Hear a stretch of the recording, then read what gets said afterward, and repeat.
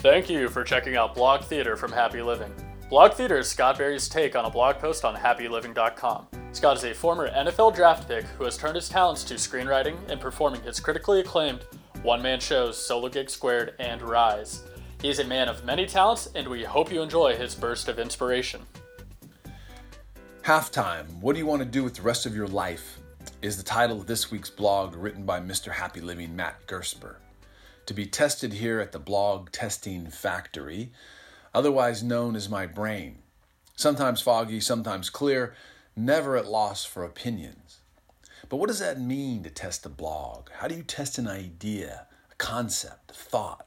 Well, for me, it's simple. I read it, chew on it, allow said ideas and thoughts to percolate in my above-mentioned brain, and then I simply see what comes up or out of my mouth, hopefully not both at the same time. For example, the question in this title suggests that something has been completed, a part of our lives, and that part is gone now, and a decision is to be made. What do we want to do with the rest of our lives? And the question assumes that we have a choice, and I would agree philosophically that life, for the most part, is shaped by our choices. Some people have been granted more than others. Some people have given themselves more than others.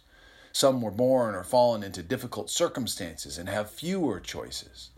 For some stuff just happened that they have to deal with.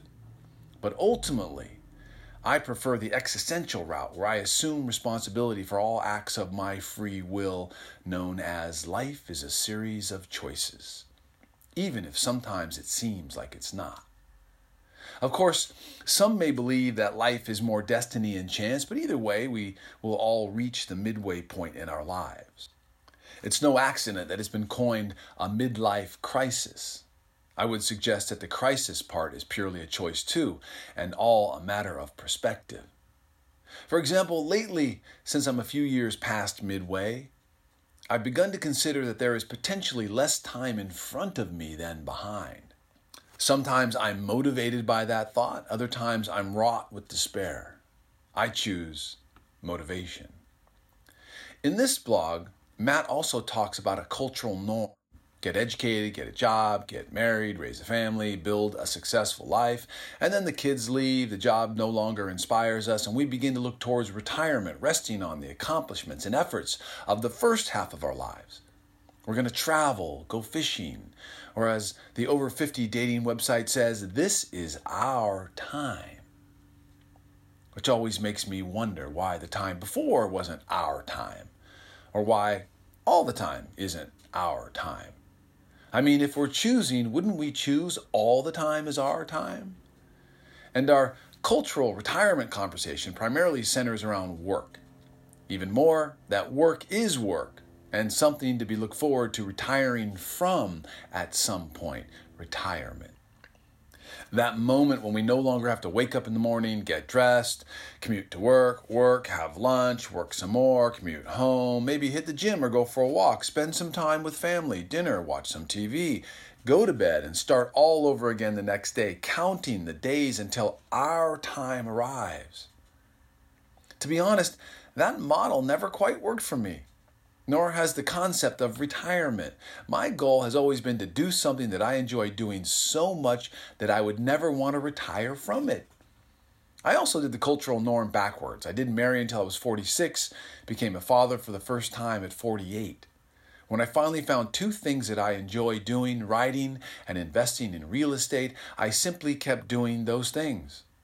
Though neither comes without effort or struggle on occasion, neither really feels like work to me.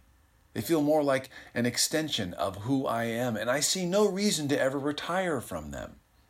That doesn't mean I might stop doing either at some point, but I'm sure I would be off doing something else in their stead that I enjoy doing.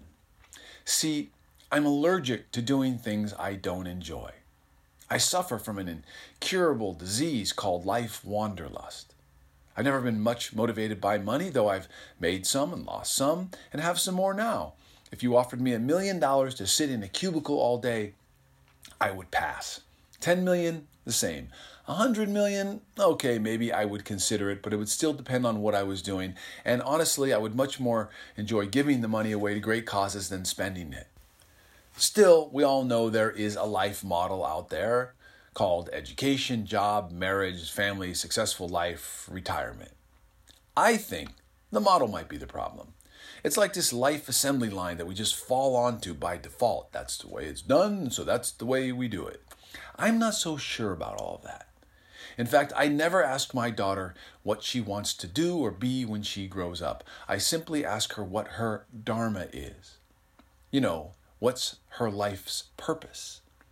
What can she contribute to the world using her innate sensibilities and talents? Her answers always vary from being a chef or a fashion designer, but she also talks about feeding people who have no food and building houses for people who have no homes. It's all good by me. She ultimately gets to decide. Most importantly, I want her to think of her life as hers. A big adventure where she gets to choose the path, what inspires her, what a successful and fulfilling life looks like to her. Maybe it has education, a job, marriage, family, material success, retirement. Maybe it's life of service. Maybe it's all of the above. I encourage her not to look out into the world for a template or a guide, but to look within. I encourage her to break every norm and convention if it suits her, or to follow a path already worn that interests her. I encourage her not to measure life by age. When I lived in LA years ago, I took yoga classes at Larchmont Yoga. There was a teacher there, I think his name was Frank, that was in his late 70s. Apparently, he started teaching yoga at 70. 70. His classes were challenging, fun, and dynamic, and always packed. It was as if people came to experience this 70-year-old something man getting after life like a kid. His energy was infectious. Years later, when I heard he had passed, I thought, I want to be like Frank. I want to explore life like the great explorers of the past. Think about it. It was only 100 years ago, in 1911, that Roald Amundsen was the first man to reach the South Pole. 100 years.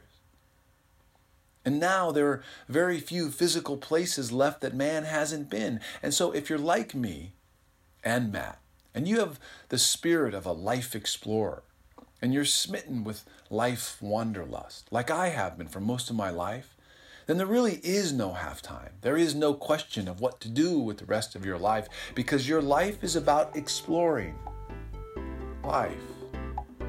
And you can do that until the day you die. Thank you for listening to Blog Theater from Happy Living. If you enjoyed this performance, please leave us a kind review. To read the inspiration for this episode of Blog Theater, go to happyliving.com/blogtheater.